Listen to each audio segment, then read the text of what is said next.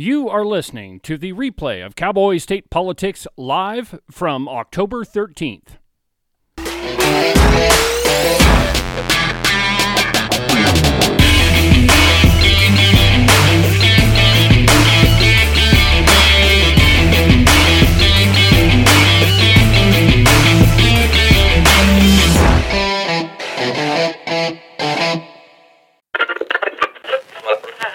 And there's intimacy on the radio, and there's naturalness on the radio that can never be replicated on TV. The marvelous resurgence of radio as a political force in this country.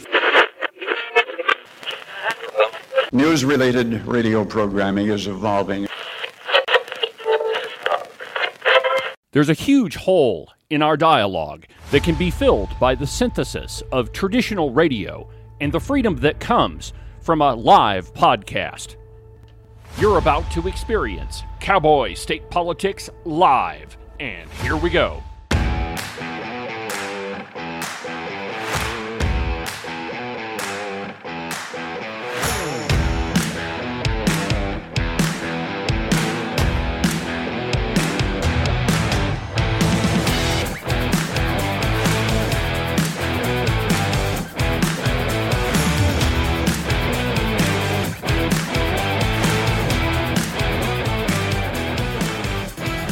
Good morning, my friends, and welcome to yet another installment of Cowboy State Politics Live. I, of course, am your illustrious host, David Iverson, firmly ensconced behind the silver Cowboy State Politics microphone and broadcasting to you from the base of the Bighorns in beautiful Buffalo, Wyoming. This is the most listened to podcast in the state of Wyoming, and it's broadcasting to you at about, 4,800 feet. Good morning, my friends. We begin this morning with Sleepy Joe. Where else did you think we'd get started? From Breitbart, consumer prices surge higher than expected, up 8.2%. As if I had to tell you that, I'm sure you've been to the grocery store lately. Quote, prices paid by U.S. households surged higher in September as a wide range of goods and services became more expensive. No kidding. Prices rose 8.2% compared with a year earlier. Now, I'm sure that you've watched the news recently, and they're probably telling you, well, inflation is the same as it was last month. Well, that's not how it's measured.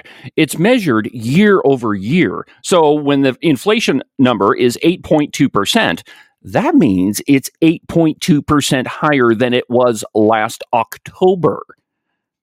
The article continues. Compared with last August, prices were up 0.4%, the Department of Labor's Bureau of Labor Statistics said. Core CPI, and get this, it strips out volatile food and energy prices. Imagine that. The two most expensive things that we buy aren't even counted with inflation. But anyway, that rose 6.6% compared with a year ago. That is the highest rate of core inflation since 1982, surpassing the recent 6.4% highs hit in February and March. For the month, core prices were up 0.6%. My friends, there's no other conclusion than this is all on purpose. Nobody can make this many mistakes in a row without at least at random getting one right. Studies have shown that if you put a standardized test in front of a monkey and he just picks random choices, he's going to get at least 40 to 50% of them correct. So just by chance, the administration should have gotten something right.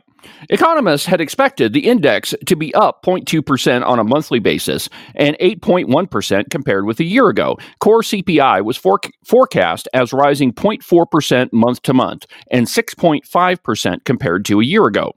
The monthly figures show inflation is accelerating after falling to zero in July. Now remember, inflation is measured year over year. So there's no way that there was 0% inflation in July. The headline Consumer Price Index has risen for 2 straight months. In August, it was rising at a 0.12% rate. Core prices were up 0.31% in July and 0.56% in August. Now, that's on the national front. And of course, it affects all of us. Inflation always does. But it also, our actions here in the state of Wyoming also affect it. You have a number of candidates running statewide that are all part of this business development boondoggle. 3 of them that come to mind is Bruce Jones in Converse County. He's running against the Republican nominee, Tommy Strzok. Well, and then there's Dan Brecht, who's running against Jeremy Haraldson, and Todd Peterson, BFF, with Redcoat Shelley Duncan. Yeah, you remember her. Love her. Well, anyway, all of them are running as independents in the general election, and all of them are part of this big business development boondoggle. Now, let me explain what I mean. It is impossible for government to create business. It never has, it never will, and it is, like I said, it's absolutely impossible. Let me explain what I mean. We all hear politicians say that they've created X number of jobs. And all of those are government jobs. That's the only way that politicians can actually create jobs. So let's say you, for instance, get hired at the Wyoming Department of Transportation. Works out great for you. You got a good wage and excellent benefits. And all of it is paid for by tax dollars.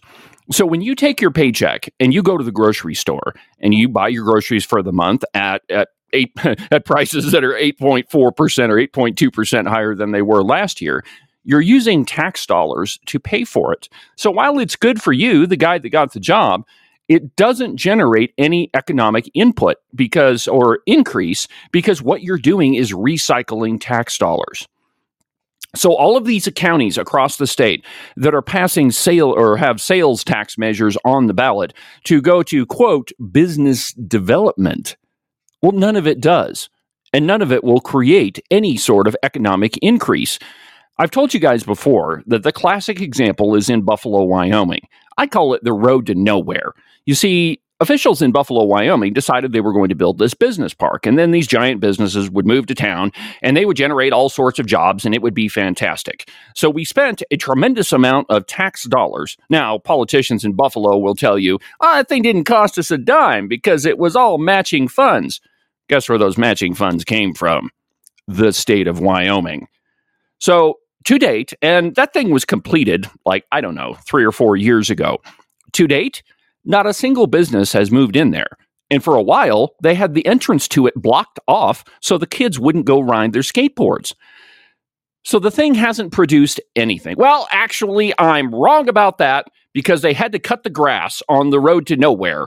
So they hired a guy to cut the hay. So really, the road to nowhere did produce a couple bales of hay, but nowhere near the economic development that they were promising everybody.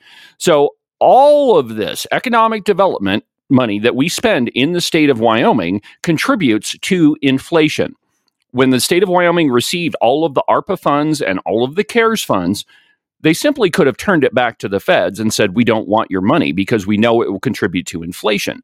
But instead, those jokers down in Cheyenne spent every last red cent of it and thus contributed to all of these high prices we're seeing in energy and food. Moving on, President Biden uttered yet another gaffe the other day. From The Blaze, President Biden inaccurately claims that his son lost his life in Iraq. Quote, President Joe Biden inaccurately said during remarks in Colorado on Wednesday that he had a son who died in Iraq.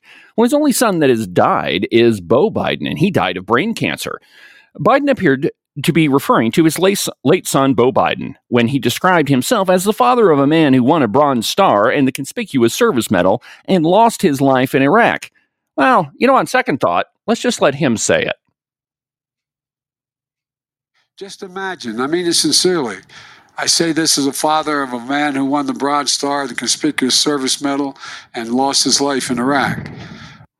Wow. Now, that's a pretty significant event in the life of the president, and a sad one at that. But you would think that he would remember exactly how his son lost his life. But what commonly happens with people who get dementia or Alzheimer's, they forget certain details. So, obviously, the president understands that his son died, and he understands that his son was in Iraq, and he's leaving out the little detail of how his son died. Now, I know that I make fun of President Biden a lot, and there's plenty of material there. But it's really a sad situation and a sad commentary on the state of our nation, where we have a president who's really an empty suit, who doesn't even know that today is Thursday, and yet he's got the nuclear codes. A scary situation, no doubt.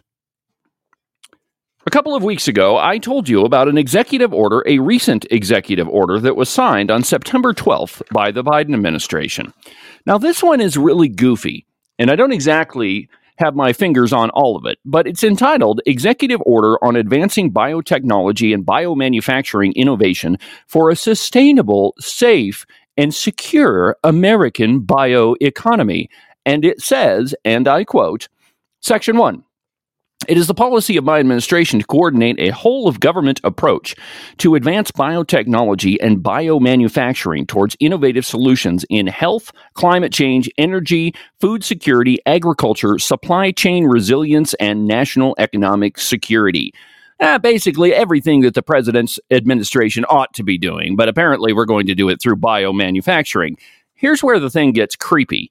Quote, we need to develop genetic engineering technologies and techniques to be able to write circuitry for cells and predictably program biology in the same way in which we write software and program computers. Unlock the power of biological data, including through computing tools and artificial intelligence, and advance the science of scale-up production while reducing it. This is profoundly dangerous, my friends, and until very recently, it was only the work of science fiction writers to say that we could augment human beings, because that's essentially what we're talking about. It's called transhumanism. It's been a theory on the fringes of science, and I don't even know if you can call it science, but experimenting with improving the human being genetically. I know, it's total crazy stuff, and I have no idea why the president is signing an executive order on it. But it brings up a new interesting point. The question is, what are they doing? Well, of course, we're seeing increases in artificial intelligence. You see it all over the place in factories, and I saw on the news the other day where there was deep fakes that were being produced that you couldn't tell. A deep fake, by the way, is a video or a soundbite that is artificially produced, but is virtually indistinguishable from a real person. For example, Bruce Willis just sold the rights to his face to be used in an advertisement that was produced completely artificially. Okay, so if you watch the advertisement, and if you watch a lot of Bruce Willis movies, you can notice some blips in it. But if you didn't know, you would assume that was Bruce Willis. So all of those things are produced with artificial intelligence. And now we're talking about using artificial intelligence to monkey around with the human genome. My friends, the human body is not a machine. You can't just change a gear and expect it to operate differently. There's going to be unforeseen consequences of what you are doing. It's a profoundly dangerous idea. And so when I saw this article from a Life site entitled Gates Foundation gives $200 million to help establish global digital ID system of surveillance, I wonder if this has anything to do with that executive order that the president signed back last month. From Friday, October 7th, quote, the Bill and Melinda Gates Foundation recently pledged $1.27 billion towards the United Nations openly pro-abortion 2030 agenda goals. Now, Agenda 2030, that used to be Agenda 21, and of course they didn't get it accomplished by 2020, so now they've extended the deadline a little bit. With $200 million going directly to aid in the creation of an invasive global digital ID system. According to a September 21 press release, okay, so that's a little bit after the president signed that executive order, published on the Gates Foundation's website, the $200 million package will be used to create an infrastructure that encompasses tools such as interoperable payment systems, digital ID, data sharing systems, and civil registry databases. If that doesn't send a chill down your spine, I don't know what will. But anyway, this whole thing purports to make countries more resilient to crises such as food shortages, public health threats, and climate change, as well as to aid in pandemic and economic recovery. Now, Bill Gates for a long time, has been trying to figure out a way where he can introduce a chip of sorts to where you would implant it in your body, and that's how you would pay for stuff. I know, Borg implants and everything. The article continues. The 2030 Agenda was adopted by the UN in 2015 and establishes a set of 17 goals that are rooted in Marxist theory. These goals, set to be achieved by 2030, aim to control the population through abortion and contraception, which, by the way, that's what Planned Parenthood is all about. It's all about eugenics. At least that's how it started. Reduce fossil fuel consumption, supposedly for the sake of the climate, and to instigate a global ID system in which people's every move will be tracked and monitored. It's not enough that all of us carry around that silly little cell phone and it knows exactly what we're doing at any given time. I mean, have you ever been talking with someone and pulled up Facebook randomly and noticed what you were talking about appears in an ad on Facebook? I have. Kind of creepy that your devices are listening to you. But the more important thing is they're tracking everywhere you go. One of the things that's being used more commonly in campaigns right now is called geofencing.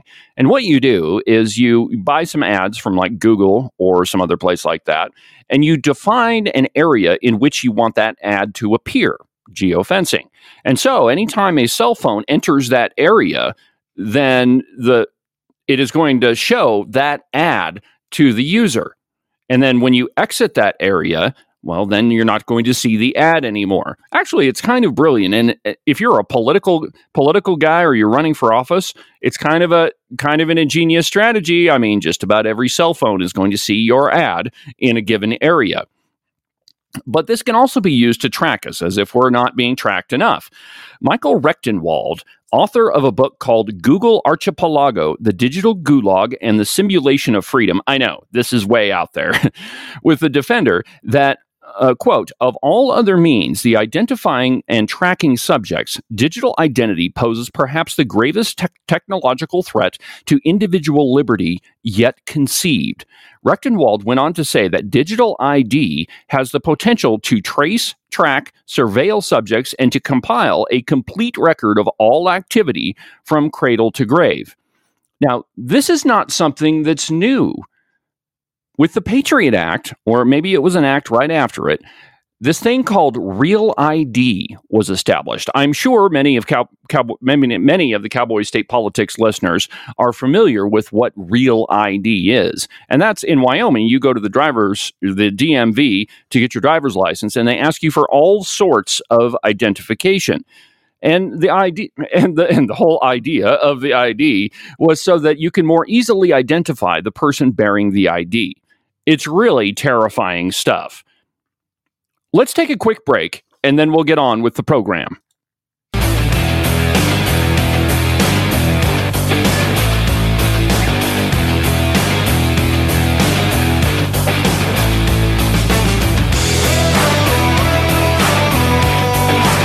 Right on. You can find everything Cowboy State Politics at the website, cowboystatepolitics.com. There, you can find all of the shows, as well as any of the articles that I might bring up during the course of a program. If your name is Sleepy Joe Biden and you have no idea what kind of pudding you had for breakfast, well, I'm not sure I can help you with that one, but I can pretty much guarantee you can find all sorts of reasons why you shouldn't be president. So, go to cowboystatepolitics.com, pull up an article, and educate yourself, just like you should have been doing before you signed that paper to run for election. Don't forget about the Cowboy State Politics Facebook page. Like it, share it, follow it, tell everybody you know about it. Of course, I'll post all of the episodes there, but also anything I find during the course of the week that I think you might be interested in.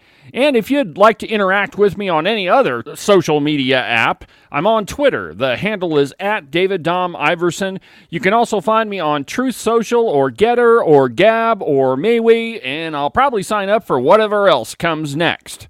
If you've been thinking about advertising on the program, whether it be the live broadcast or on the main podcast, and you want to put your money where my mouth is, all you need to do is shoot me a message. The address is david@cowboystatepolitics.com. I'd love to get that conversation started with you. And now, let's get back to the program.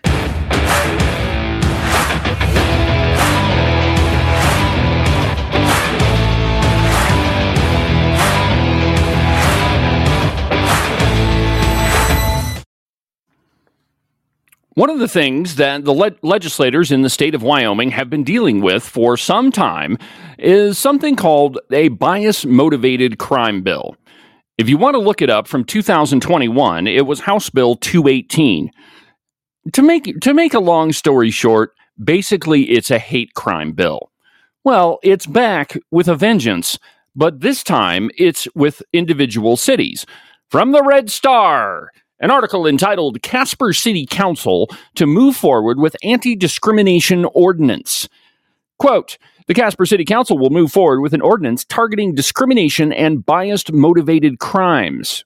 The ordinance, which was advanced by the City Council at its Tuesday work session, was recommended by the city's LGBTQ Advisory Committee last year. LGBTQ people and other minority groups live in fear of discrimination at school, in the workplace, and out in the community, the committee told council members. Quote, I know people who've left Casper because they don't feel safe, said Darrell Wagner, who chairs the committee. The proposal would enhance the punishment for assault, battery, and injuring, defacing, or destroying property. Now, wait a minute. Aren't those already crimes?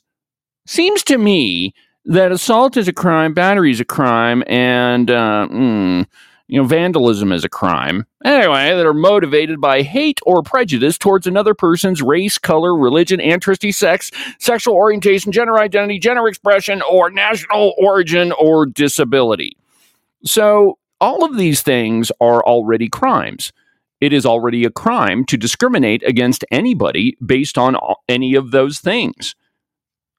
All of them are crimes.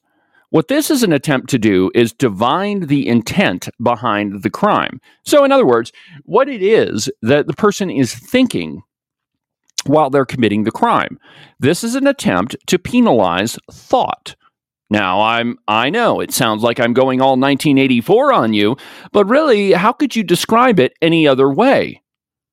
Now, to understand the genesis of this whole ordinance, this dumb ordinance that the Casper City Council is considering, we need to go back and consider what happened with the bias-motivated crime bill, House Bill 218, in 2021. Now, in that Judiciary Committee hearing for the House, there was an outburst that was created by University of Wyoming students. It's pretty horrendous. Now, last year, I did an episode entitled In Defense of Truth. It was a great episode. In fact, you should go back and listen to the whole thing. But on it, I interviewed Glenn Woods from Wake Up Wyoming, Dr. Taylor Haynes, and Representative Chip Nyman, and we were all discussing the soundbite that I'm about to play for you. So let me just play it, and then we'll talk about it.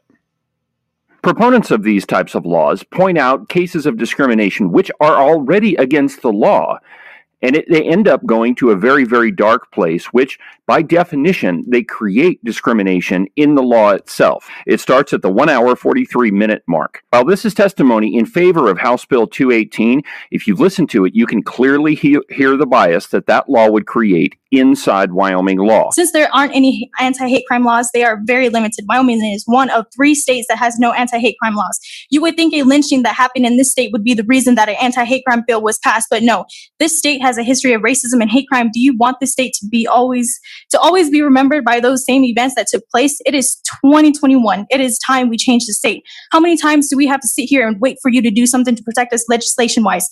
You always push it away because you are biased by being mostly white and not accepting the fact that these laws weren't meant for you to ever ignore. We are tired of being ignored and pushed out because it doesn't fit your agenda. You are elected by the people to serve the people. We are the people. Why do people of color have to depend on white people to be protected? Why do we have to face our oppressors to be protected? Why do we have to beg to be protected? At this point, we might as well start calling all of y'all massas.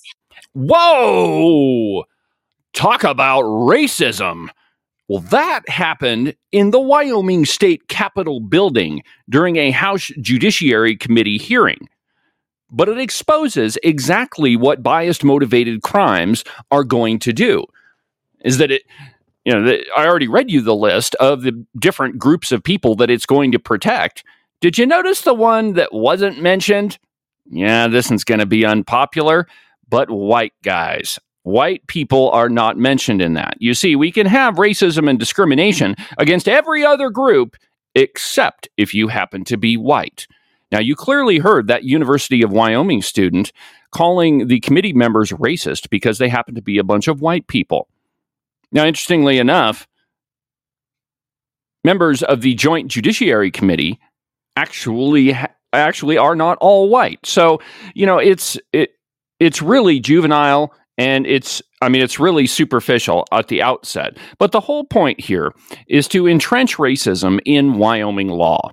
And it's a really dangerous concept. And what this Casper City Ordinance is exactly what this Casper City Ordinance is doing. So let me play for you what Glenn Woods had to say about this.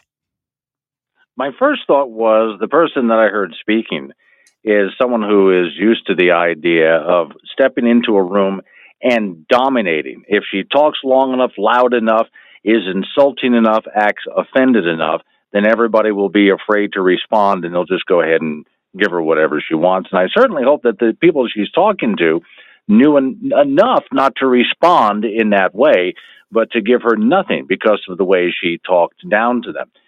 What I do see in the state of Wyoming is why we do have more free speech than any other place around the country, and I'm happy to see that. We all come across on occasion those times that we wonder, should I say something here? Am I going to offend somebody? Is this the politically correct crowd? And it has happened to me here. I mean, there's been a couple of times when I've talked on the air about being a grammar Nazi, and next thing you know, we're getting phone calls from somebody who is offended because I used the term Nazi, considering who the Nazis were. Right. My answer to that was, well, then can I say funny as hell, considering what hell is? Yeah, and what's nice is this company here, Town Square Media, backs me up. They'll receive a call like that and talk nice to the person, but then they tell me, keep doing what you're doing. But I wonder about other people at other jobs around the state of Wyoming. Do we start seeing now a steady encroachment? And I think we do, starting at the University of Wyoming, to name one place, and moving throughout the rest of the state in an attempt to make people afraid to say what's really on their mind. He's exactly right. The whole point here is to squelch dissent, to squelch opinion of anybody that disagrees with you. We can't have an intelligent argument anymore, and we certainly can't challenge people's beliefs. No, that would be too difficult. So instead, what we have to do is stop them from speaking completely. This is a very, very dangerous thing. It goes to the foundations of what our country was built on. In my opinion, one of the most important amendments, and they're all important, but the First Amendment is of the utmost importance to me. I mean, it's part of what I do, and it's not just my livelihood that I'm talking about here, but you have to have the freedom of thought, the freedom of conscience. You have to be able to decide for yourself what is right and wrong. We have to be able to disagree. It is only through disagreement and debate that we can make the best decisions about whatever it is that we're going to do. But when you start with bias-motivated hate crime legislation, you're squelching debate from the very outset. We end up being a society of outrage if we aren't already. But what this ordinance does, and the one that was passed not that long ago in Cheyenne, is it entrenches it in Wyoming law, and it's profoundly dangerous. To the cow pie! Now, perhaps you've heard of this stupid Sierra Club report about climate change. Yeah, they're accusing Wyoming of contributing to climate change. And really what's happened is whatever smog exists in Denver has wafted over the border, and Wyoming is being accused of owning it. From an article on October 11th entitled, "It's Not Reality, Climate Change Watchdog Says Sierra Club Report Card for Wyoming is Bogus." Well, of course it's bogus. First of all, climate change really, of course the climate is changing, but it doesn't have anything to do with what humans do to it. You know, there was that old George Carlin skit where he was saying that the humans have only been around for a couple thousand years, and I think the world is going to do just fine. In fact, when the world gets tired of us, it'll just shrug us off and we'll be done with it. I mean, it's funny, and perhaps I'll play it for you next time on the program. But his point is that what human beings contribute to the atmosphere is no comparison to what a single volcano lets off. And yet all of these groups are trying to enact climate change for the sake of, furthering their agenda. Now, there's been a piece that I've been wanting to play for you for quite some time, and I keep forgetting. But I remembered this morning. Excuse me. I need to enact a cough button on the program. But remember what I always tell you, consider the source. Well, this one is from Russia Today.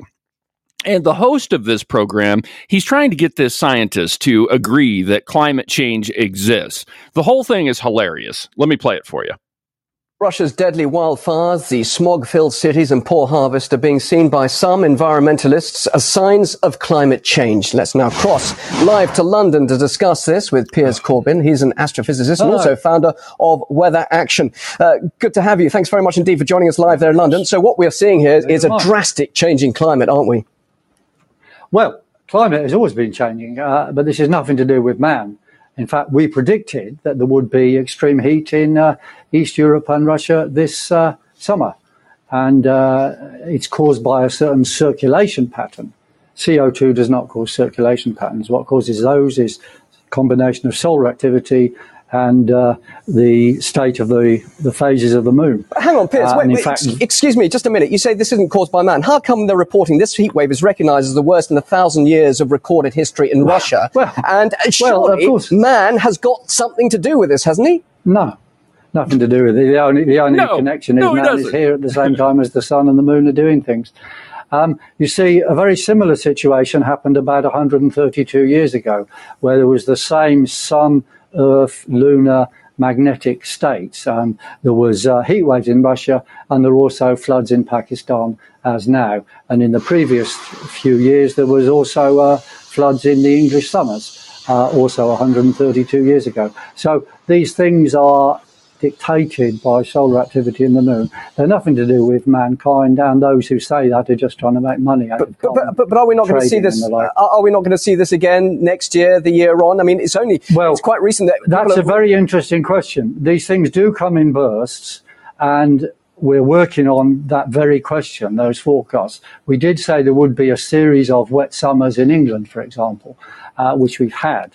Now, will there be a series of these very hot summers in Russia? We don't know. We have to work on that. But I assure you, it's nothing to do with carbon dioxide. And if you stop driving around Moscow, it won't affect next summer one jot. Well, how come then so many climate change scientists disagree with you and they get so much support for what they say? They're on a gravy train, for heaven's sake, they're mate.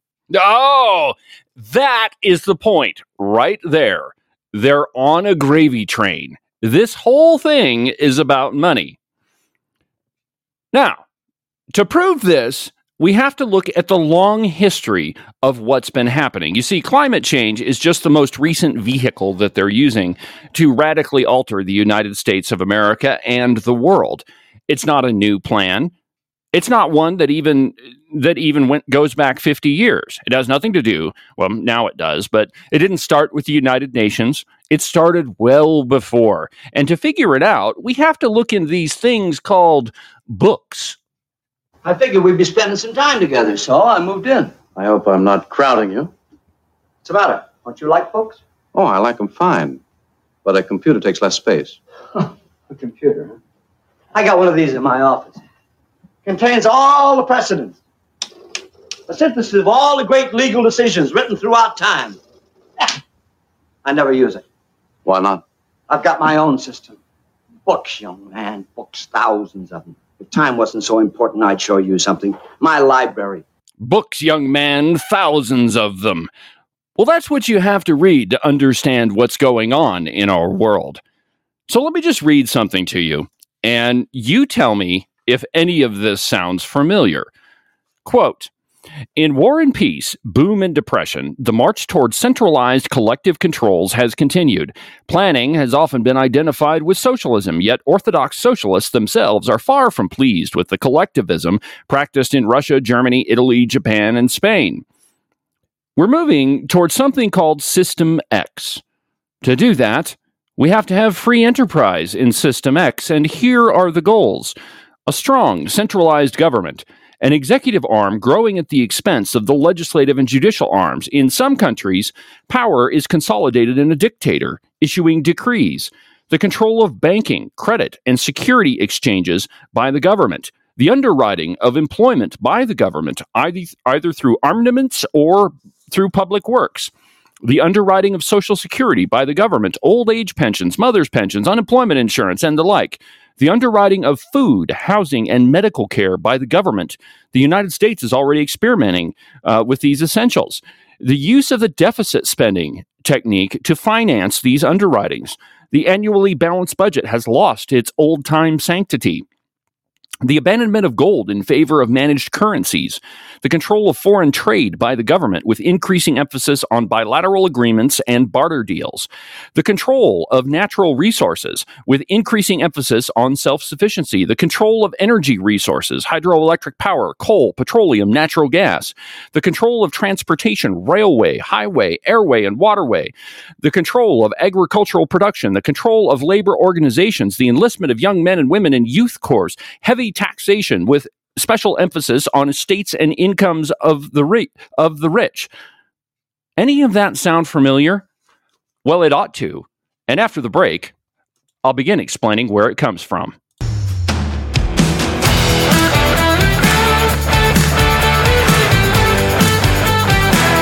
Cowboy State Politics is brought to you by Morton Buildings. If you're in the market for an outbuilding or a garage or a barn or a giant roping arena or a huge warehouse to put your business in, then you should give my friends Nick and Jesse a call. 307-674-2532. These guys are the experts in metal building construction. They've been doing it longer than anybody else around, and they definitely do it better than anybody else around. So it doesn't really matter what type of metal structure you've got in mind.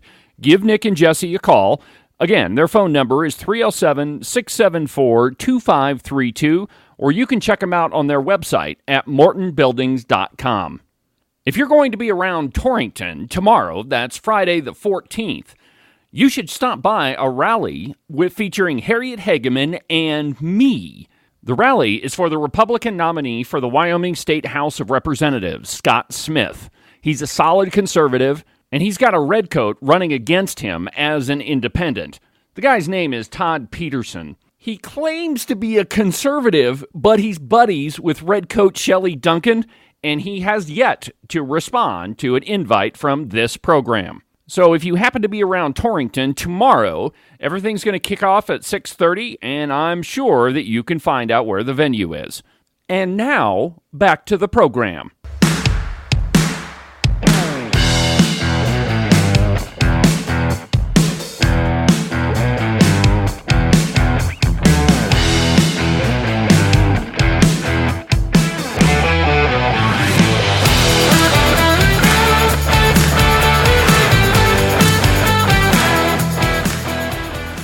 So who do you think that all of that stuff I read to you wrote it? I mean, who do you think wrote it? Where does it come from? Well, all of the things that he mentions, whomever he may be, seem to be very familiar with what's happening right now. But it's not something that's new. In fact, it comes from a 1941 book by Stuart Chase entitled The Road We Are Traveling, a Report to the 20th Century Fund. Now, Stuart Chase, he was a friend of Franklin Delano Roosevelt. In fact, it was Chase that came up with the term the New Deal. Now, his reference to System X, that's important because he didn't really know what it was that we were moving towards. He knew that it was going to be some sort of socialist arrangement, but he didn't know exactly what to call it. He didn't know if it was going to be democratic socialism or some other crazy term. So he called it System X. Now, who, then, is the 20th Century Fund? Well, that's the oldest progressive think tank in America. It was started by the Fabian Socialists in 1906. Like I said, it's a progressive think tank. And if you Google the 20th Century Fund, they're still in existence today. They're the oldest and one of the most influential progressive think tanks in America. Now, let me read you something else, and we'll play this game again and find out where it's from.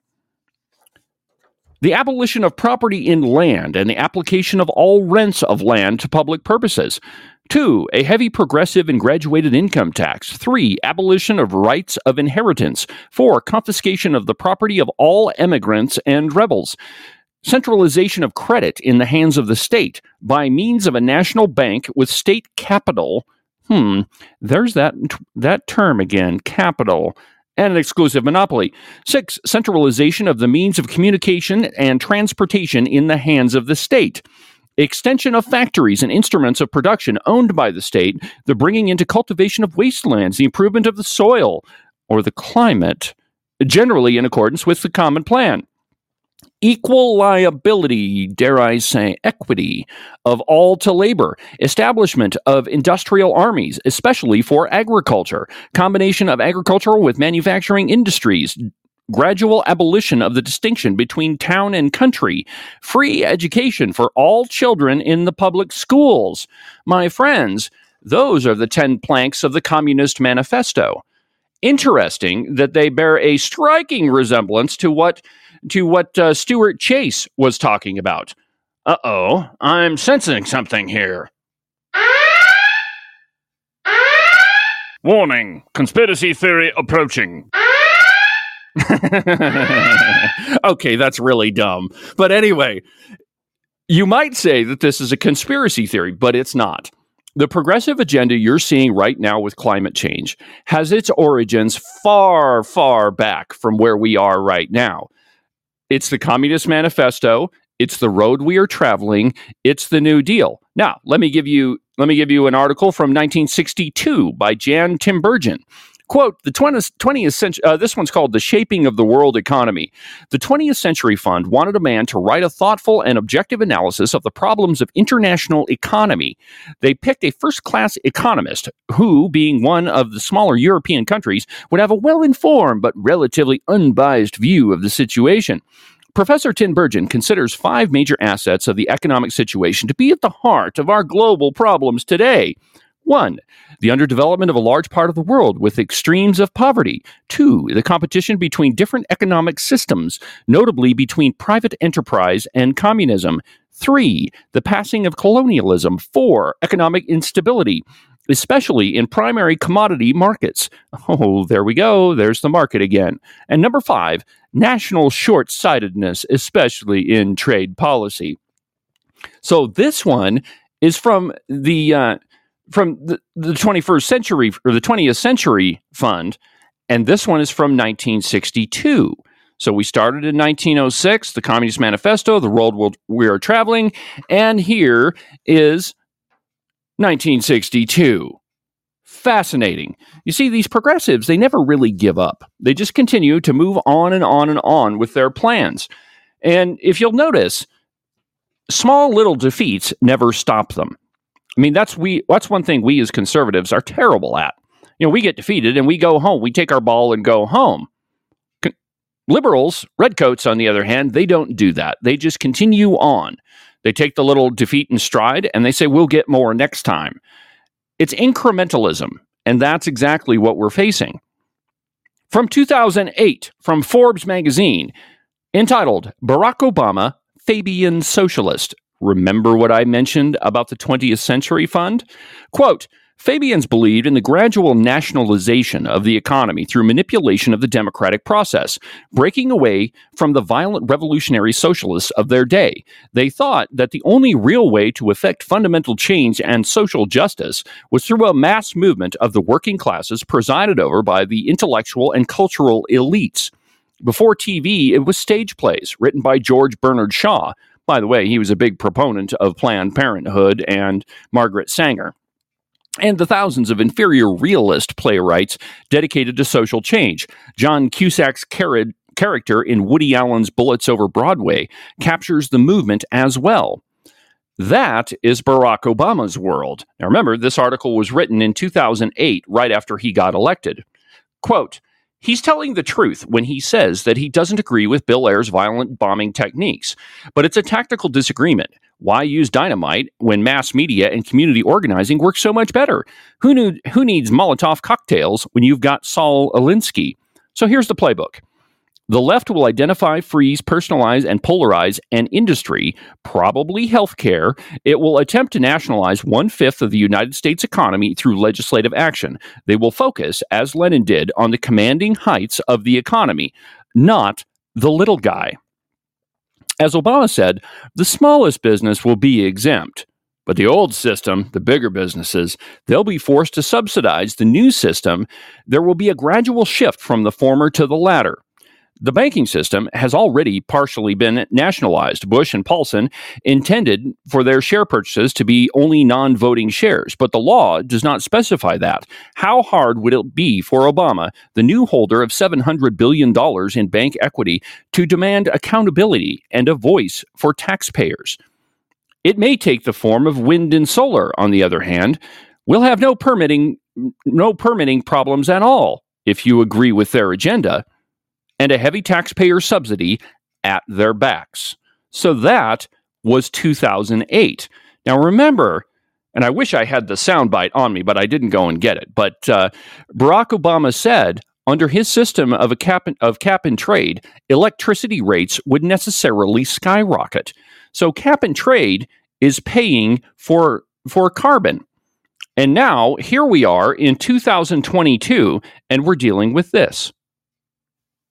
Environmental, social, and governance, and refers to the three key factors when measuring the sustainability and ethical impact of an investment in a business or company. Most socially responsible investors check companies out using ESG criteria to screen investments. Okay, hold on there just a second. If you don't think that ESG is already in Wyoming, you're living in a dream world. Corporations, large corporations, do business in Wyoming. Think about all the ones that you use. Verizon, AT&T, Microsoft, Apple, and those are just a few. All of them do business on an ESG scale. Let's go on with the audio just a little bit. Environmental, social, and governance factors are a subset of non-financial performance indicators. They include ethical, sustainable, and corporate government issues, such as making sure there are systems in place to ensure accountability and managing the corporation's carbon footprint. The number of investment funds that incorporate ESG factors has been growing rapidly since the beginning of this century. The number is expected to continue rising significantly over the decade to come. Put simply, environmental, social, and governance are the three main factors that socially responsible investors measure when deciding whether to invest in a company. Oh, so if you're a responsible person, you're going to focus on environmental, social, and governance perspectives when you're doing your investing. So if you're a bank, you're not going to give a loan to somebody, say like a gun manufacturer, or perhaps a coal mine, or better yet, an exploratory petroleum company that wants to go drill a well on a lease that they were lucky enough to get from the BLM. You see, all of this is an attempt to control natural resources, which, if you remember, those were planks in all of these authors that I mentioned. Stuart Chase, the Communist Manifesto, all of them. If you can make people cold in the winter, you will have absolute control over them. And if that doesn't work, you make people hungry. When people are hungry, they'll do just about anything that you say.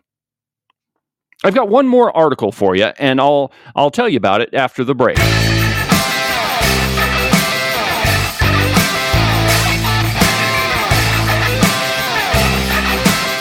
If you've been paying attention, I'm sure you've noticed that we've got a couple new sponsors to the program. New Trend Hats. It's a Wyoming-based company out of Kemmerer. They have a full line of all kinds of hats for men and women. You know those ponytail hats you've seen running around? Yep, that's New Trend Hats. And right now is the perfect time to check out newtrendhats.com. They've got a huge selection of winter hats to keep those ears and the top of your head warm. So if you need a new hat and you want to buy something from a company in Wyoming, check out newtrendhats.com. Our newest sponsor, and they signed on yesterday, is the Bison Wool Company. They make socks and gloves and boots and all sorts of leather products made from the American bison. You'll be hearing their ads at the very beginning of the program. We're going to do that for a while and see how it works, and then we'll be moving their advertisement around the program. So keep your eyes peeled for those two new sponsors. And now, back to the program.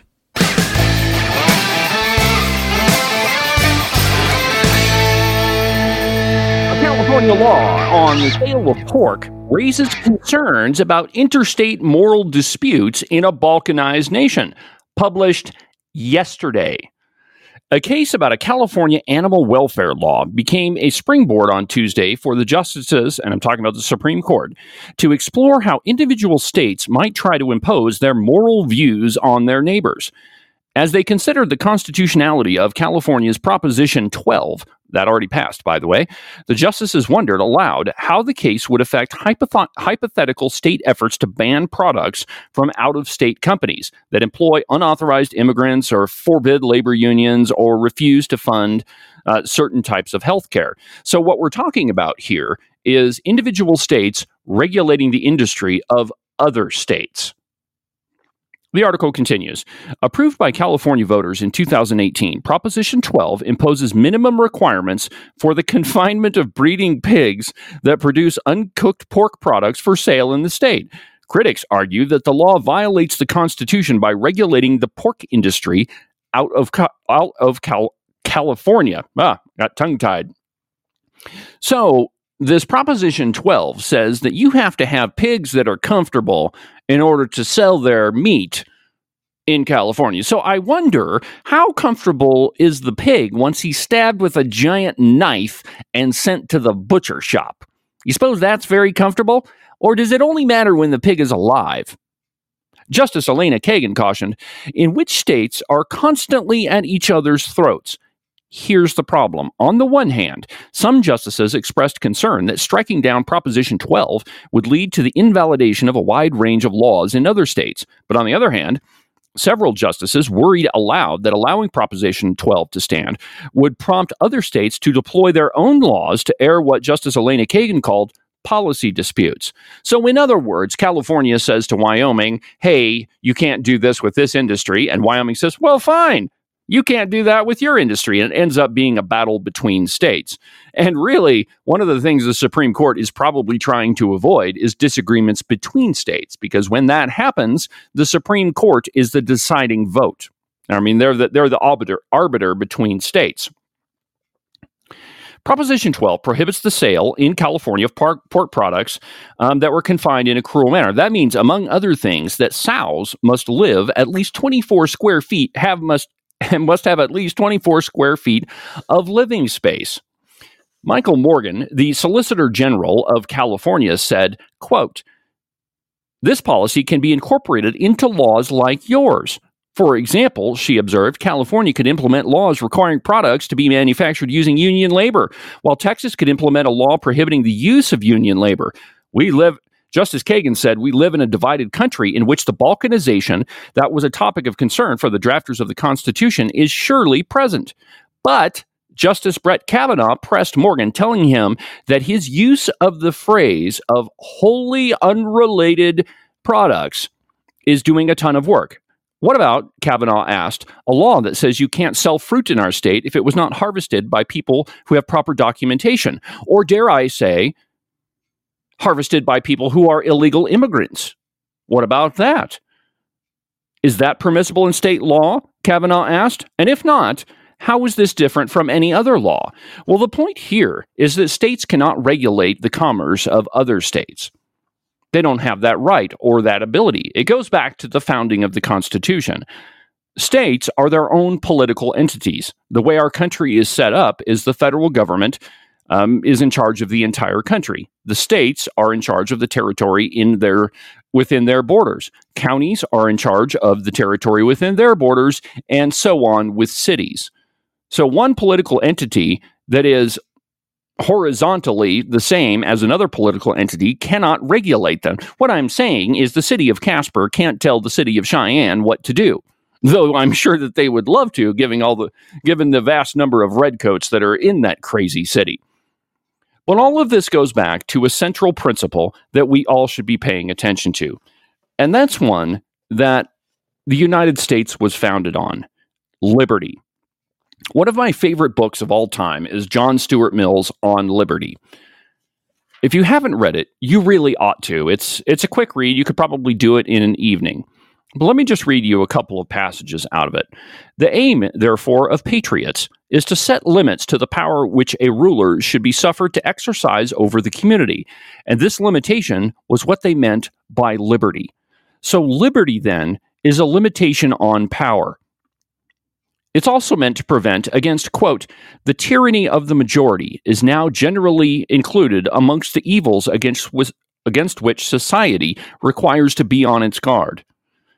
There needs to be protection also against the tyranny of the prevailing opinion and feeling, against the tendency of society to impose by other means than civil penalties its own ideas and practices as the rules of conduct on those who dissent from them. You see, this whole pig thing and ESG and everything that we've talked about during this episode relates specifically to that, the will of the majority being pushed on the will of the minority. Quote, there's a limit to the legitimate interference of collective opinion with individual independence, and to find that limit and maintain it against encroachment is as indispensable to a good condition of human affairs as protection against political despotism. Now, what Mill is saying here is that companies that are allowed to dictate to their customers how they ought to live, states that are dictating to other states how their citizens ought to live, are by definition tyrannical. There's no other obvious solution to it. So Mill had what he called the harms principle, and let me read it to you. That the only purpose for which power can be rightfully exercised over any member of a civilized society against his will is to prevent harm to others. That's called the harms principle. And when Mill talks about harm, he means actual harm. He doesn't mean that you're offended and so you have to be arrested. I mean, it doesn't mean that, maybe you said something that somebody else didn't like. The whole nature of freedom is that it is dangerous. If we are to have the freedom of expression, which of course the left does not want us to have, it means that the only right that you actually have is the right to be offended. That is, liberty and freedom are inherently dangerous. The cost, for example, the cost of your Second Amendment rights is the possibility that you might be shot in the head. That's the cost of freedom. The cost of your First Amendment rights might be that somebody may say something to you that you don't agree with, that you don't like, that maybe it hurts your feelings. But that, my friends, is the cost of freedom. And we can't let that go. All of these measures we're seeing across the country and in the state of Wyoming, be it bias-motivated crime, discrimination statutes, you name it, we have to absolutely resist them. And the way that we do that is by electing conservatives, electing people that believe in the Constitution, that believe in human and individual liberty and rights, because the people on the left do not. I just gave you a long dissertation of how they've been planning this for well over 100 years and how their plan is finally coming to fruition. So if you had any illusions about the importance of the upcoming election, this should be a wake-up call to you. Because the left, the reason they've taken all of their masks off is they know exactly what is at stake. They know that one more election and they can finally have their way with the Constitution. They can finally disregard it in favor of their own maniacal plan, be it from Stuart Chase or from Karl Marx. Either one of them will work for the left. To stop them, We have to vote. We have to advocate for the people that represent our values, and we have to get other people to vote. Because if we don't, we're probably going to lose our country. Thanks for listening to the program. You can listen to Cowboy State Politics live every Thursday morning beginning at 10 a.m. Also, new episodes of Cowboy State Politics are posted every Monday, Wednesday, and Saturday morning. Have a good rest of your week, and we'll talk again on Saturday. From the base of the Bighorns in beautiful Buffalo, Wyoming, I'm David Iverson, and this is Cowboy State Politics.